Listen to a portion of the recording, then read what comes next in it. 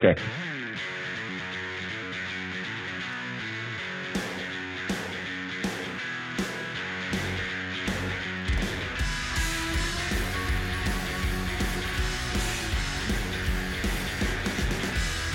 Welcome to the Everyday Sniper. You got Frank from Sniper's Hut, and on the phone today, we got Jacob from Rifles Only, and I think we're on Jacob's podcast as well, so there's like two going on here.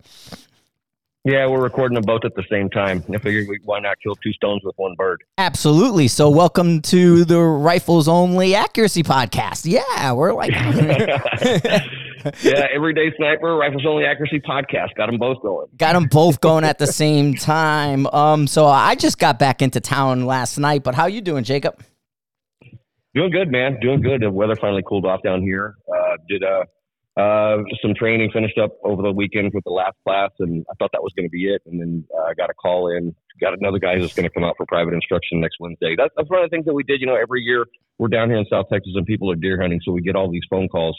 People are saying, hey, can I go out there and just sight in my rifle? Well, the answer is no. It's a training facility. Our insurance doesn't do it. So we started to have these things to where you can go with me and you have like 30 minutes, an hour, or 2 hours, just depending on how much. Like if you show up with, a rifle and a scope in a box, I'll tell you exactly how to put everything together and how to zero it, and boom, we're done in a half hour. But if you want to get a little bit of shooting and a little bit of instruction, we might spend an hour, just very, very light stuff. And then, you want to shoot out to 300, we'll spend, 2 hours working on fundamentals and stuff like that just to get you ready for the hunting season. And that's been real popular. That's worked out real good. Yeah, absolutely. I mean, and that's the thing. I see the same thing. The hunters come through and they recycle the classes just before the season. And we've had, actually this year we had some guys that were really successful and went around the world. COVID being off, guys are going to the stands and doing, the Marco Polos and the fancy animals and stuff. So we've had some actually students with some really good luck on hunts this year. Yeah, that's been really good. I always get those, and they get those pictures, and it says there's some sheep that I've never seen before. It says, thanks for the instruction, Jake. Yeah, exactly. And the nice, I don't know what any of these animals are, to be honest with you. Like, it's like, okay, there's this sheep, that's not a sheep, that's a goat. It's like, oh, okay, wait a minute. But I'm pretty familiar with the. I'm pretty familiar with the African animals and stuff like that, but some of the stuff that they're doing over in the stands is some pretty weird looking shit, man. But they're beautiful. I mean, beautiful animals, and it doesn't look like it's easy to get around up there either. No, for sure. And most of these guys, these shots are averaging, from at least what I've noticed, is about 500 yards on average for these guys with these big trophy hunts. They've been in that 500-yard range with a lot of them taking these sheep and the goats and the different animals that they're doing. But that seems to be a happy spot. Yeah, and a lot of it is that, those big animals like that, they didn't get to be big by being stupid. You know what I mean? They see somebody, they take off. And so that's why it really is good if you do have the ability to reach out there a little bit more. And, as well as I do, the best way to do that is just train.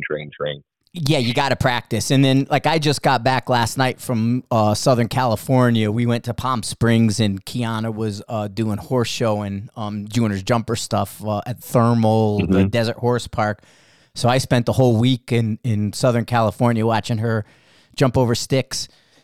Did she do good? Yeah, no, she did really good. She got like 4 third places, 2 fifth places, and then some phantom 6th place.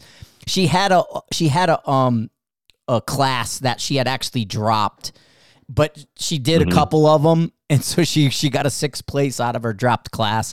But yeah, she did well with. I mean, she had as many as 50 people in her, and I think it's the smallest one she had was like 15, and then the biggest ones were in the 49, 50 for competitors. Yeah. So she averaged 3rd place. But she's been at that a while, though, right? Yeah, new horse, though. We just got her a new horse. Yeah. And so she had a pony, and she was doing the jumps, like small stuff in a pony. And so she wants to go to like the meter 3, meter 4. So in the beginning of the year, we grabbed a new horse out of Canada. But it turned out there was like a language barrier. It was a French-Canadian horse, and it didn't like a lot Didn't know English. No, it didn't like a lot of stuff. And then come to find out it wasn't a fan of the, like, she had moved her saddle over, but it wasn't it turned out it wasn't fitting right, and the horse was bronching a little, and it was like she swapped saddles just recently for this, and now the horse is happy all of a sudden, and it was actually a really good horse this week, and so she's just getting in sync with it, you know. But yeah, pulled out a bunch of thirds and then a couple fives. But it's interesting too because her coach is there, and her coach had a woman who's doing hunter stuff, and so we were taking a ton of pictures. And when you do, it's like with the coach going through the horse stuff, it's very similar to what we do, you know, because like they're looking at their hands, they're looking at their feet, and you know, at one point it was like, you know, well, how important is it for your heels to be down like that? I mean, you're on top of the horse, and you see these women with their heels, you know, slammed down low. And then it's like, well, how important is that? And people go, well, why are they teaching it if it's not important? You know, and all these same questions that we do, like, where should your heels be? Does it matter? And you know, it's all that stuff. But you had get a hold of me, so you had some private instruction and saw some stuff that I think is a good learning opportunity for people. Sort of the lessons learned podcast, I guess this would be one of those. Yeah. Before we get into that, let me reach. You know, Frank, we went non-affiliated, you know, with the Brawl last year, right? And you know, and so it was a really, really good, successful match, and the sponsors just, you know, filled up the prize table. And I want to just mention those before we get into that, if you don't mind. Oh no, absolutely, hit the Brawl up. Okay. All right. Very cool, man. Well, it's going to be in the middle of February again, 16th and 17th. I think it's a Friday, Saturday. But it's the Mile High Brawl, and we're doing this because last year they gave away two complete rifles, you know, with scopes and mounts, and this year they're doing it again with additional Pelican cases for them. Oh, nice. So they're doing that, and so so we named it for them, man. They've been so good to us over the years, and it was fantastic. We had them on the podcast not long ago too. But Redbeard Gunworks, Weebad, 6 Crescent Customs, Proof Research, Manners, Hornady, Wilder Tactical, Bartland Barrels, Leupold, Thunder Beast, Armageddon Gear, Primary Arms, Foundation Stocks, 2-vet tripods, Vortex, Defiance Machine, Kestrel, Magneto Speed, DST, Magpul, G9 Ammunition, Sniper Tool Designs, Tactical Works, and B&T. That's the list so far. And so we're that's a good table already. Yeah. So I just wanted to, you know, give a shout out to all these guys. You know, thanks for supporting us over the years. It's been fantastic. And so, that lessons learned thing is something I wanted to, you know, you and I had spoke about this just briefly before, but before we get into that, tell me, man, what's your opinion? The Leprechaun man, what do you think about that Impact 4000 from Vortex? I think it's pretty neat. I mean, it's like overall, I saw it early. I'll give you my kind of beginning broad since we have a few minutes here and I can waste some time. But anyway, Adam from Mile High had it. So, but like about 2 weeks before they dropped it, we were out at the Fort Morgan range, and Adam was out there. Now, running around with it, so Chris and I grabbed it, and we were, you know, shooting some targets and hitting some things. I was able to range the cows on the range to 2,400, which is fantastic. Okay. That's an animal, right? It's a cow. It's got the skin. Yep. I mean, granted, it's a big black cow, but I can range it 2,400. So that was good. Now, I'm going to just jump in real quick and change gear I think that sort of wireless controller they have is amazing. Like, put that controller where you need it, wireless, wires and all that stuff, so you can mount your controller. And so I really, really like that wireless controller. Well, then we go over, and I'm ranging. I have the big target, little target stands with sub MOA targets on it. Now, it would get all the big targets, but the little ones, it struggled a little bit. Now, this question, though, leapfrogs, and then I'll let you jump into your part of it, leapfrogs a little bit, because last week when we were out, we were redoing Chris's unit, because Chris has one. And I set up a 0. I ordered, because this is going to be a thing for us. Right. These lasers. So I ordered a bunch of IR reflective stickers, however you want to look. I'm like 8.5 by 11 sheets. And I built some zeroing targets for the lasers using the reflective. Now, we noticed with Chris's, it was a little critical to make sure you're zeroing that thing up right to get those lasers straight. But then talking to Vortex, because I did have conversations with Vortex between Adam and today. And Vortex finds the mounts and the diving boards are not all created equal. So you may see a little bit of with the laser, but it's not the laser in a lot of ways. But everything we saw with the laser, I thought it worked really good. And then when I went to Blackbear to the major land match, I took a photograph that I was by a squad. It was actually Chris Roberts' squad. His squad had 9 out of 10 people with a laser. Other than 4 lasers being military, all the rest were Vortex. Yep. I mean, how do you beat that $2,000 unit, which is rivaling all of these other guys as far as price goes? It's a quarter of the price, really, because $6,000 is where you were going to start just to get in the door. This thing's $2,000. And then, the ones these guys are comparing it to are averaging $10,000 with the Mike Cassidy ones, the little Mars unit, and then the other one. Yeah. Right. Those are $10,000, $12,000 units. So, I think the Vortex is fantastic. Well, they dropped those.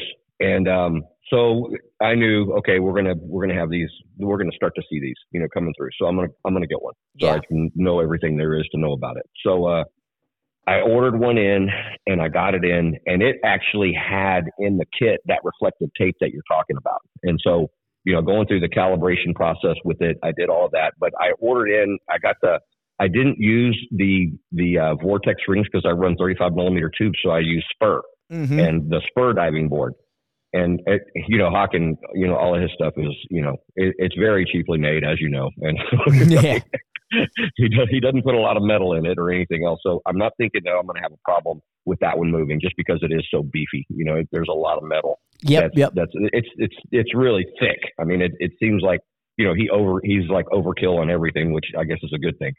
But I did that, and I didn't have a chance to shoot with it for a while. But I was taking it out. And you ranged a cow. I got a palm tree at 21, and that was just as far as I could see from the point that I was at. And so, that's non-reflective, kind of like a cow. It's a smaller target and everything else.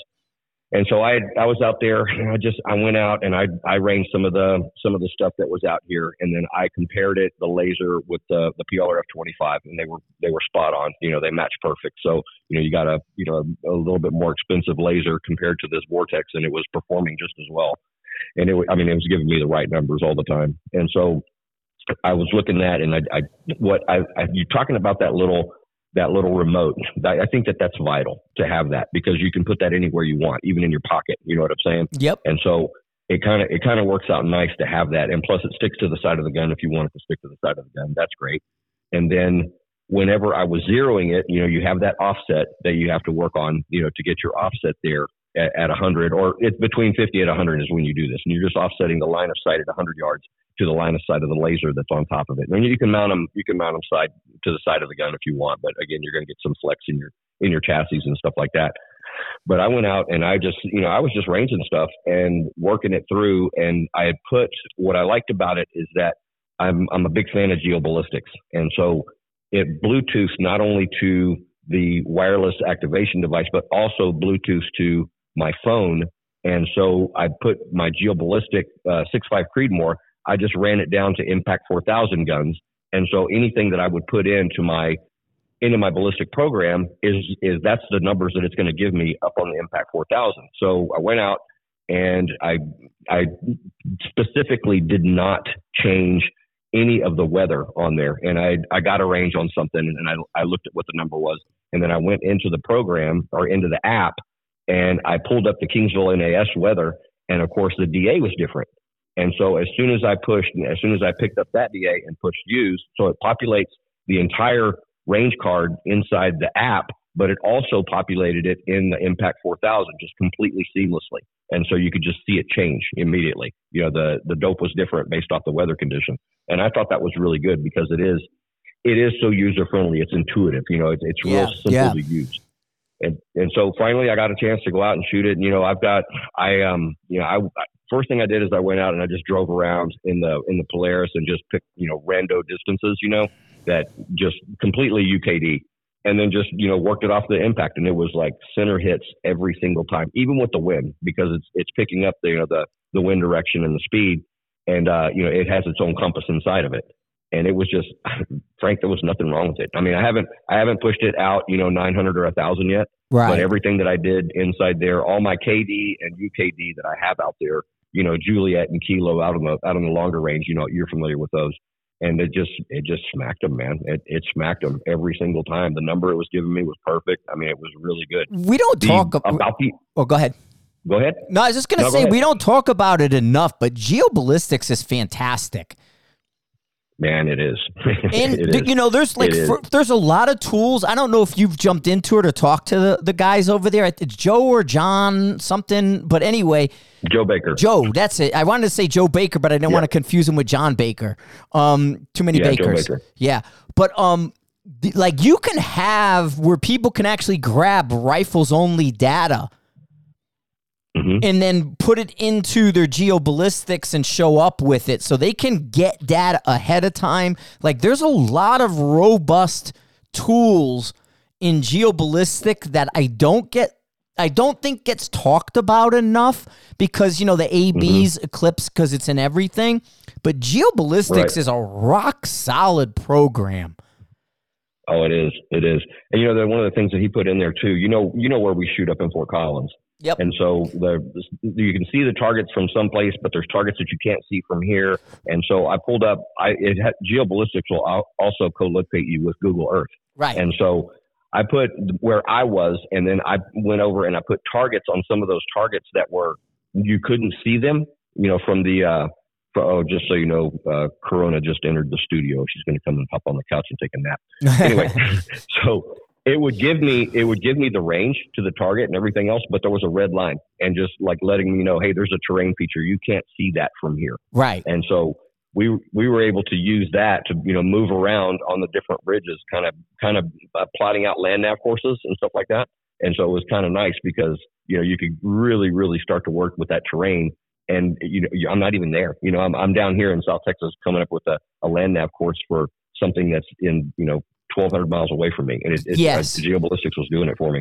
Like applied ballistics goes into the device kind of world, right? So everything's got your SIGs, your this, your that, everything's got AB in it. But when you look at geoballistics, geoballistics uses this land data and and so it's now saying you're shooting here, your data, it's like, the data is great and it's there, but it's like telling you, if you're going here, we got it for you. If you're going here, we can bring it to you. And to me, that's almost a little bit more important in a lot of ways, because if you're going to rifles only you've never been before, but you can pick up some data from that and map the Google Earth, map all that stuff, and then come down there and know it's going to adjust for being in South Texas.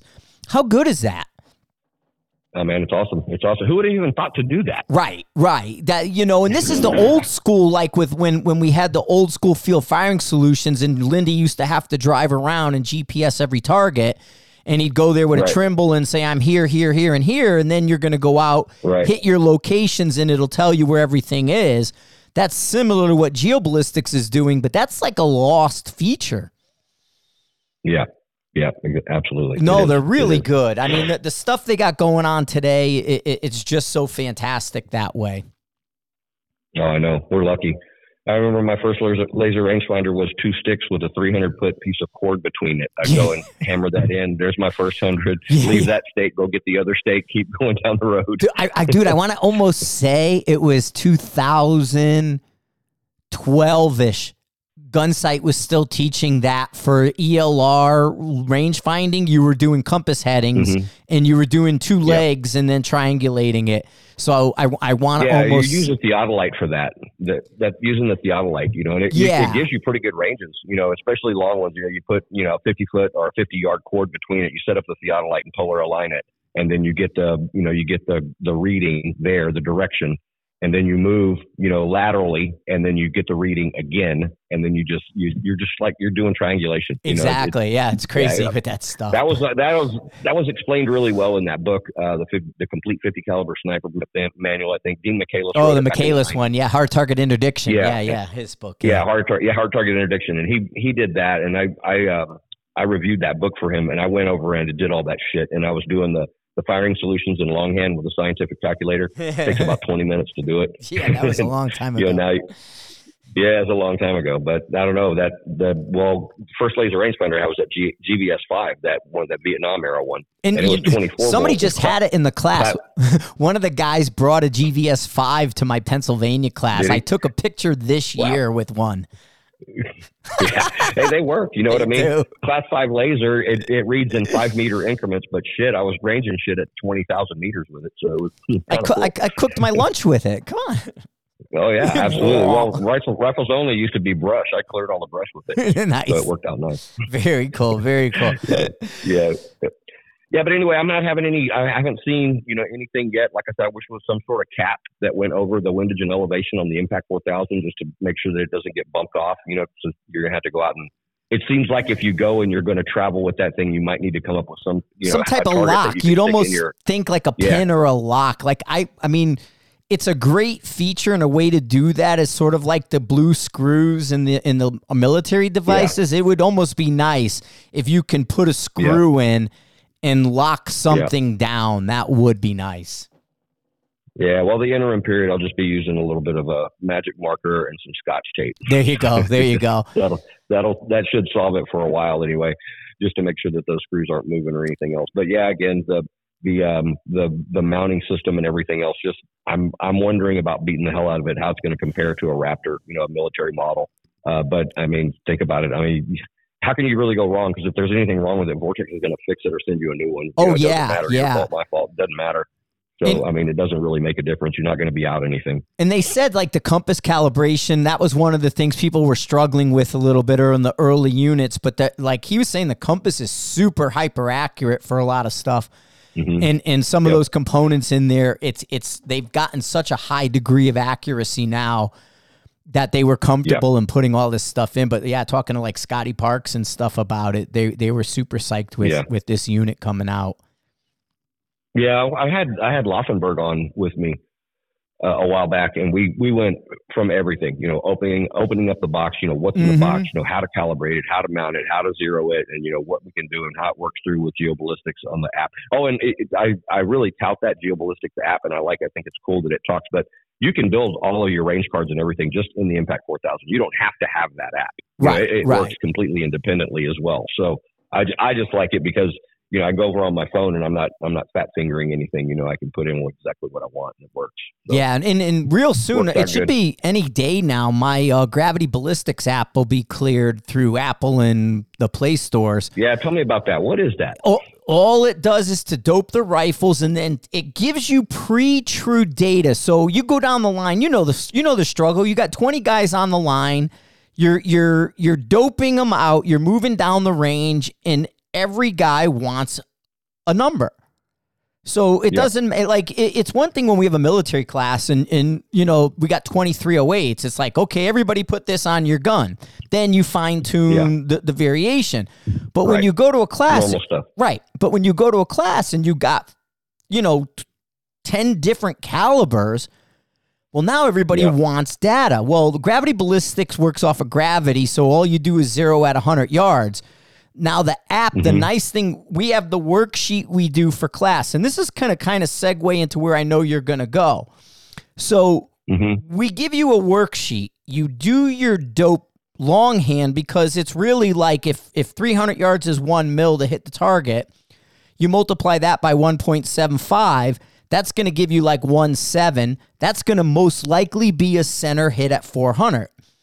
Well, maybe it's 1.8. Okay, move it to 1.8. Well, then that's your new number that hits your water line. Well, then you take your 1.8 and you're going to multiply that by 1.45. That's going to give you It's weaponized math. Right. It is weaponized math. I just changed the name to Gravity Ballistics. But the app now, the app is going to make it where a guy can go out and actually just shoot 600 yards. put that number in, and it's going to give you the math worked out. Now, until you true it, it's going to give you the pencil that you can edit it. But once you say this is a true number, it checks it off, and then it does the math with the true number. Now, you take that info. If you only shoot your home range, like if you never left rifles only, that info would really all you would need. It's only going to vary 2-3 tenths over your seasons, but your dope is going to be your dope on rifles only. Well, if you're going to travel and then go shoot comps, well, now you want it in your geoballistics app. Well, the gravity ballistics is pre-trued. So you know what to put in the computer now, and all you have to do is really just like match up your 600 yard with your muzzle velocity, make sure that lines up. Go to your 1,000, make sure that matches. If it's off a little, adjust your BC, and then you're done, and your geoballistics should be trued and ready to go, because now you can compare it to the gravity ballistics. And so I use... And when's that coming out? It should be any day now. I'm expecting it before Christmas, maybe before New Year, only because the Play stores and the Apple stores take a minute to approve things. You know, they got to approve everything, make sure it works. But yeah, that's going to be a free program, and with the software. And then, like I said, I use the sheets in my class. Now, just to not get too deep into it, but way figured out sort of the same numbers, but for wind now. Okay. And down the road, I'm looking at a March update that's probably going to add his craft quick wind to it. So it'll do windage and elevation in a simple way. But I look at this as how to dope something when you have no idea, because there's no inputs. There's no muzzle velocity. There's no bullet weight. There's no BC. You just take your hit. I hit with, 1.8. I hit with 2.0 at 400 yards. Okay, great. That's what you hit. Now multiply that by the 145. That's going to be 5. Then you're going to take your 5 number. Maybe it's 2.6, 2.8. I don't know. You're going to multiply that by 1.4. What I did, or what Mark did actually, is he found the multiplier between the 100-yard lines. And it works meters too. A guy said, well, what about us in meters? I said, dude, give me your meter number. I put it in and I showed it to him, and it's dead on. So it works meters or yards, because it's just looking at the gravity between the yard lines. Yeah. So it's super easy. But yeah, awesome. It'll be coming. Awesome. That's awesome. That's awesome. I look forward to that. Send me a text whenever it's out. Oh, absolutely. But I mean, this kind of goes into where you're going with data, right? It's like I look at this data, and one of the reasons why we do the worksheet is so people will understand and see the pattern in their data. Because what happens when they get their head in the computer? Right. Well, that's what we're going to talk about. But, I've seen people get their heads in the shit that they wrote down too, and say like, oh, well, it's different now for whatever reason. You know what I mean? And you do get those changes. But yeah, it had come up. And again, this is not anything that, to like be an asshole or anything like that. It just goes back to, there's so many things that can screw up, but it's a lesson learned. We're working. Yeah, it's a lesson learned. Exactly. But, we're out here, we're shooting movers. Okay. And so it comes in, and a front had come through. Okay. So I don't know how many classes I've done at Rifles Only. I think it's like at least 4 or 5 now. So whenever it does come through on this, maybe. But whenever I'm out there and I'm shooting the mover at 300, 400, or 500, and I can kind of look up at the tower and see what the American flag is doing, and I know get that wind direction, and I kind of know wind speeds because I've been looking at them for 2 or 3 weeks now, so I kind of got that figured out. And so I knew that with what we were shooting, going with the wind, it was going to be a 1 mil lead, and going against the wind, it was going to be a 2 mil lead. That was just the wind that we had.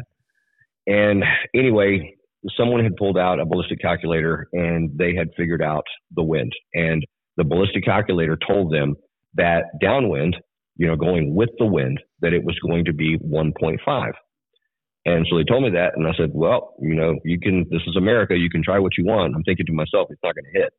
And so all those ones coming downwind were half a mil too much. You needed to take a half mil. It was 1 mil. It was the answer. It was 1 mil. It's the same thing it's been since, forever. Yeah. But even though, and this is a good shooter shooting a nice heavy gun and a caliber that is very forgiving. And it was just like, I said, hey, are you seeing those? Yes. Did it again. Digging a hole, in front of that target. Finally, I stopped him. I said, look, I don't care what the calculator says. Right now, the bullet is saying, do this. It's incumbent upon you to do this. He looks at me and says, you're right. You're absolutely right. Went back to it and started doing it again. And it was just like, oh my God. There's so many times that people say, okay, they're so adamant that whatever that computer spits out is going to be the answer. And they're thinking, if it's not the answer, well, I'm doing something wrong. There was a gust in the wind. There was something like that. It said, no. I mean, even the gusts and everything else, 1 mil was going to hit it. It's the target's 0.8 mils wide going down range. And so it was just like, I couldn't get it. This is not the only time that I've seen this, but I want to caution people against, if I go out there and I pull up on my brand new Impact 4000, and I go out there and I range a target and it's at 867. Okay. And it tells me what to dial on there, or it tells me what to hold. And if I pull the trigger, okay, and I see I needed another 0.3 to be in the center of that target. I mean, I'm not saying this happened, but I'm saying this is hypothetical. I'm going to reach up and I'm going to put 0.3 on the gun. I'm not going to worry about the reason that it gave me an incorrect answer. Yeah. Now's not the time for that. You know what I mean? Now is the time to do that. If you go to Lindy's website, arcanamavens.com, go to shooting related articles.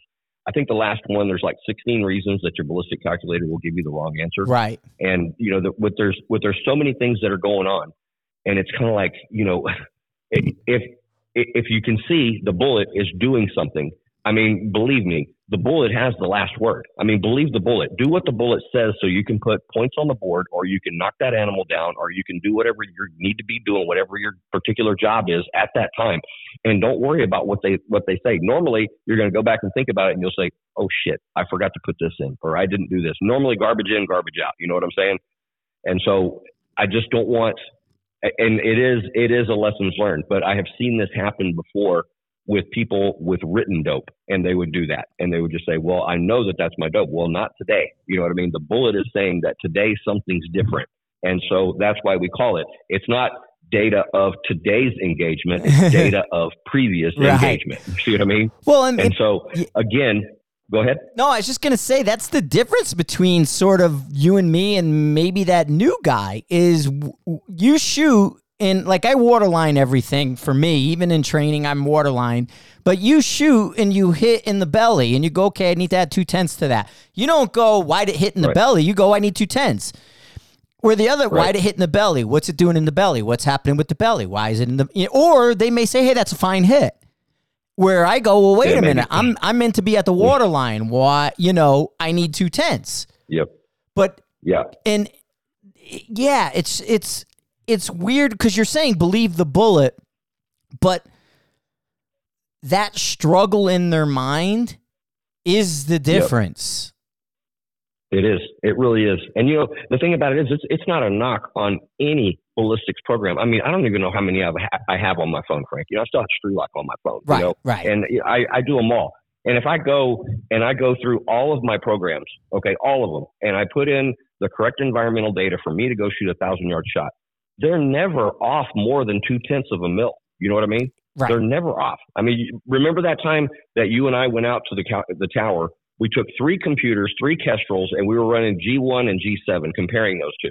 And they were giving us numbers that were so close together that it was kind of like, why the fuck are we bitching? You know what I mean? Right. There's just no reason for that. I mean, it could be, if I'm 0.2 at 1,000, that truly could be the difference between 2 cups of coffee and 3 cups of coffee. You know what I'm saying? Yes.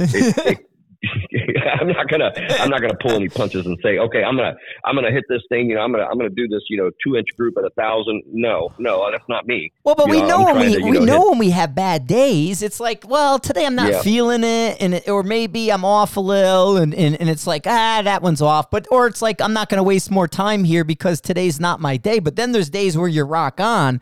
And it's like, no, I know what's going on. You don't even think, your mind is just dropping a number. And it's like, hey, it needs this. Yeah. And it's like, okay. Yeah, that was that one. I shot that null guy. I was running at 500 yards, and it was like, Frank, I could never repeat that shot again in my life. But I don't. You know, when you're just on, you knew that. Right. I just knew. I knew absolutely what the lead was going to be. I just knew it intuitively, and it worked out perfectly. There was no way it was going to be a miss, and I just knew that.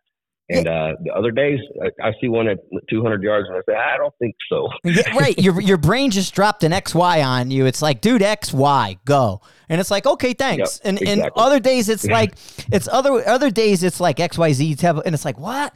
And your mind goes, XYZ, and you go, wow, forget you, man. And then it's like, all right, exactly. I'm not doing it, But most days, it's like, you see something and you go XY. Okay. Oh, that's XY. Yeah. And I don't know, but it took us a while to get here, I guess, because we experimented. Yeah. Just like you said, yeah, for sure. You know what I mean? We're out there checking stuff. You're out there in a wind. You're out there in this, and it's like, it's like, oh man, it's 18 miles an hour and I'm supposed to go to the range today. I'm still going to go. Yeah. Oh yeah, absolutely. Right. Absolutely. But most people would be like, nah, it's too windy. Yeah. And it's like, no, I'm going to go. No, absolutely. And yeah, exactly. And that goes all the way back to whenever I was, trying to get my private pilot license. I went after the instructor and said, man, it's pretty windy today. He says, you'll never learn to fly in South Texas if you don't learn to fly in the wind. And that's true with shooting too. You're never going to do any shooting if you don't want to shoot in the wind, because it's typically windy down here.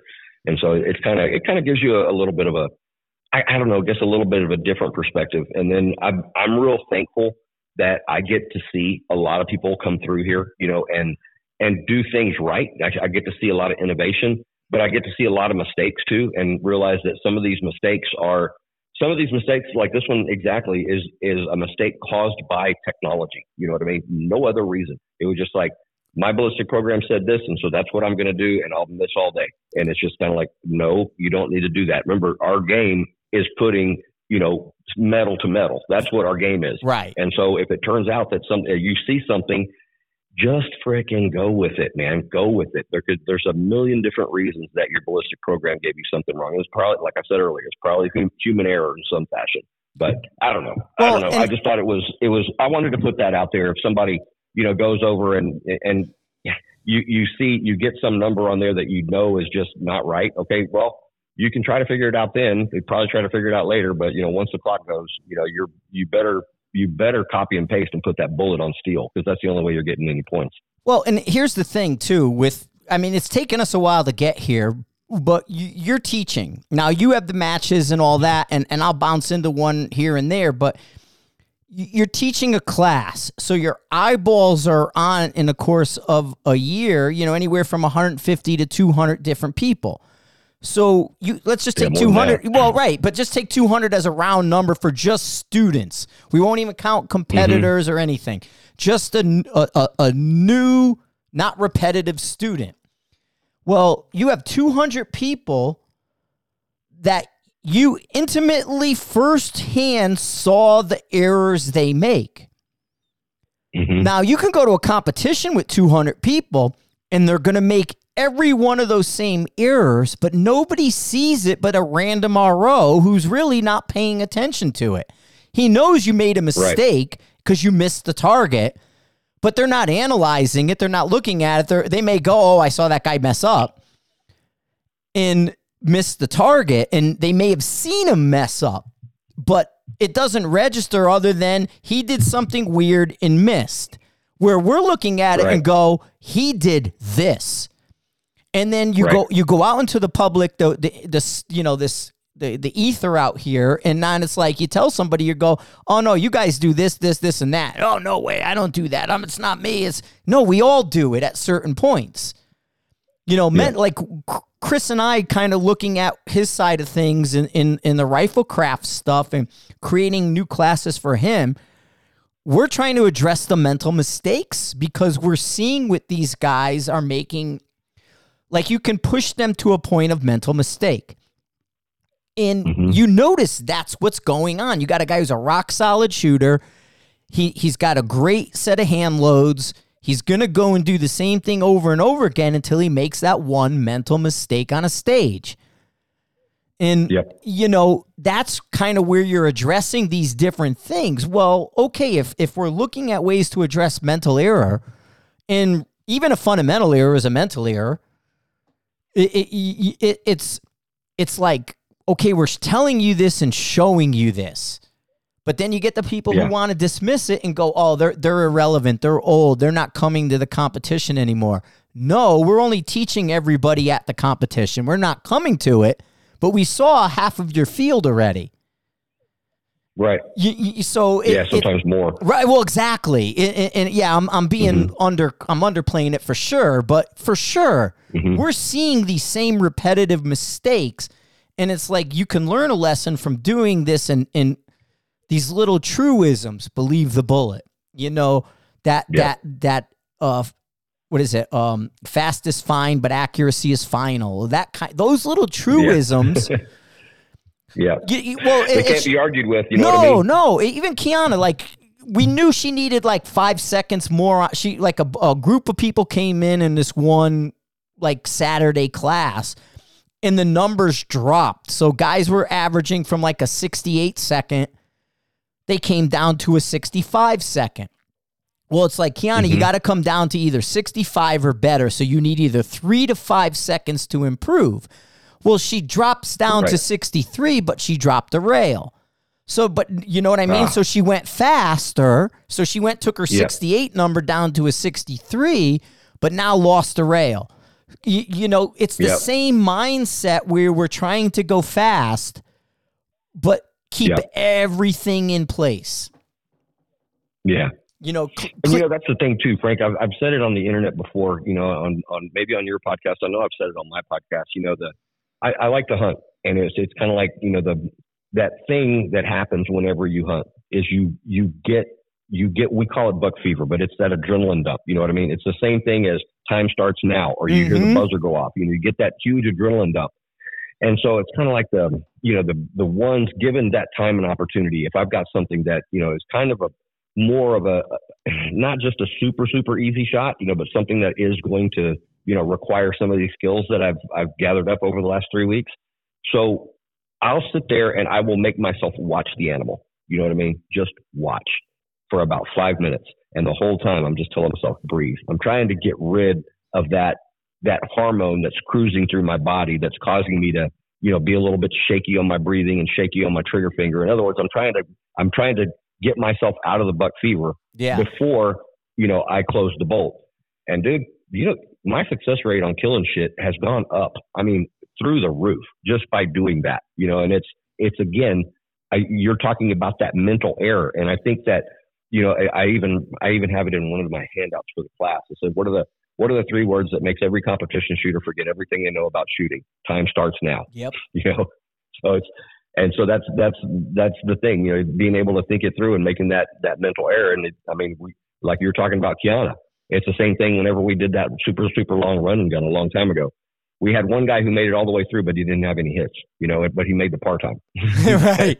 That's what happens. It's kind of, if you lose your focus just a little bit, things won't turn out the way you want. I mean, you may make it, but you're not going to gather up the score like you want. Well, even the last Guardian I shot, every stage and I would only time out one plate, but any stage I timed out was my better stages. And it's just because we're not moving like we used to. I'm hurting my necks, my shoulders, and things like that. But if I slow down and just go through and get my hit, and maybe I time out on the last one, I'll have almost a clean stage. But if I go and race, I'll only do like a 3 out of 5. You know what I mean? I'm always picking up a miss. Yeah. Because I'm trying to go a little where if I just hit the plate and go to the next one, then it's like, well, wait a minute. There was 8 plates. I hit 7, and the last one I timed out on. Okay, I'll take it. That it's that weirdness. But you're exactly right on that. In the PR1 and 2 course, we always do one block of instruction just on competitions. You know what I mean? And it's not so much that somebody wants to go out and compete, but it's basically just gear management, thinking through a problem with your shooting and everything else. And I always tell them, I say, if you come to a match here at Rifles Only, read the match book. there's some events that I want you to finish, and there's some events you can't finish. I mean, you can't finish unless you just, threw rounds down. And so what I'm telling you right there is, if you have a 10-round stage, get 8 rounds with 7 hits rather than 10 rounds and 3 hits, because you're only getting points for the hits. Right. So that's exactly what you just said. I mean, it's exactly the same. Well, we just did one of the cameos we did. It was the last one, the later year one with Chris. That we did their hunter, like Cameo has a hunter course, and it's meant for you only can bring a rifle, sling, and pack, and no tripods, no bags, no nothing, just rifle, sling, pack, and it's meant as a hunting thing where there's a target within 200 yards, a target within 400 yards, and a target within 600 yards. They're all roughly the same size, and then it's a time to hit. You got to hit to move on, and it's time. Well, we went up to the first one, and we're looking at it, and we start to realize, well, this is a hunter match. If you put a 200-yard zero on the gun, it changes the dynamic. So that was one element of it. But then we had this one stage where the first target was like dead at 9 o'clock. Then the second and third target were like at 12 and 2. So you had a 9 o'clock, and then you had a turn to 12 and 2. Well, everybody goes up and does it, and they were shooting the 9, which was the close target, and then rebuilding a position and doing everything new for the 12 and 2s. Well, I looked at it. I'm like, well, that outcropping everybody's on is really good. But then when they turn to 12 o'clock, everybody's getting off of it. And I'm like, okay, why is everybody getting off of it? And so anyway, Chris is like, okay, you show him, Frank. What would you do? And I go, I got up. I shot the 9. And then I transitioned to my left side for the 12. And it was like, it was perfect. I didn't have to move. It was like, well, this left-hand shot is money. And it was like straight on. And I was like, holy cow, this is great. And so it was really good and all that. But it's that mindset. It's looking at things. It's gear management. It's efficiency. But all these little things come into play. And again, it's that mental aspect of it. So but Frank, also you had that tool in your toolbox, shooting left-handed. Yes, a lot of people don't, man. A lot of people don't. They'll avoid it like the plague. And it's just like I always say, down here in South Texas, we drive around and shoot shit. And if I'm in the passenger side, I need to know how to shoot off my left shoulder. Otherwise, I'm going to look like a pretzel trying to shoot something at 4 o'clock from the truck. You know what I mean?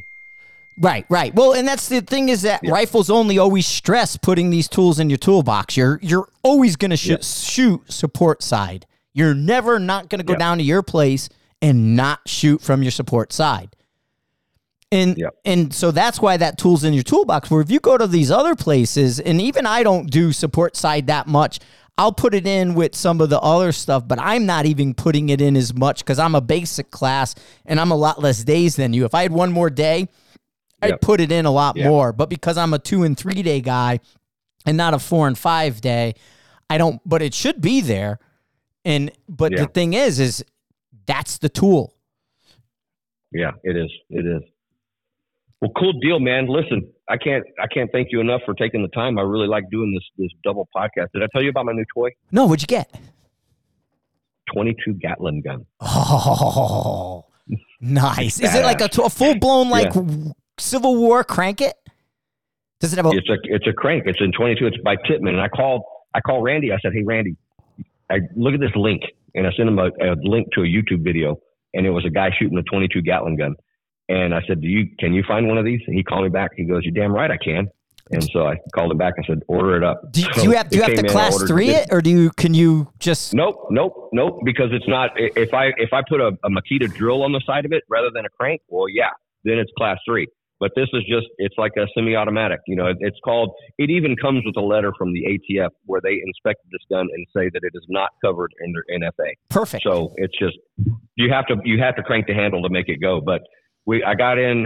It comes with a 50-round belt. I ordered in 4 more 50-round belts, and then at the last club match, what I did is I took it over to the carbine pit, and so it was $20 a side match. Which I pay back 50%, and then a 2-inch shooting C about 15, 20 feet away. And so whoever knocked out the most of the shoot and see with, one belt of 50 rounds, it was fucking fun, dude. It was a blast. So we're going to do it again in February. I've only ever cranked one gun like that. But in hindsight and in like with that, I almost feel a crank is a lot of control. Do you feel you can get a ton of control? Can be. Like you can almost dance a crank, right? Can't you almost kind of work a crank to? Because it feels like I could do something fancy with a crank. Well, come on down. I'm gonna try it. I'll be down February, but yeah, I'm gonna Yeah. Oh yeah, I think. I don't remember, but I have a feeling like if my feeling is correct in my arm that I can actually feel that drop in control, and you can almost control a couple things using the crank. Well, I tell you what, man, I'll give you a brick of ammo and we'll go find out. You can figure it out, man, for sure. Yep. Yeah, and the thing about it was that was the match here, regional match, and Redbeard donated like a bunch of three bricks of 22 ammo to go through it, man. You go through that shit quick with a crank. Nice. Yeah, I'm digging it. Yeah, that's cool. All right, you get a chance to see it. But listen, we introed on your music. Let's outro on mine, and hang on, and we'll visit whenever we can cuss. You got it. Have a good one. Thanks, everybody, for listening. All right. Thanks for listening. Get on the website, Sniper's Hide, as well as Rifles Only. Sign up for the Brawl. Great flyers table getting ready to happen.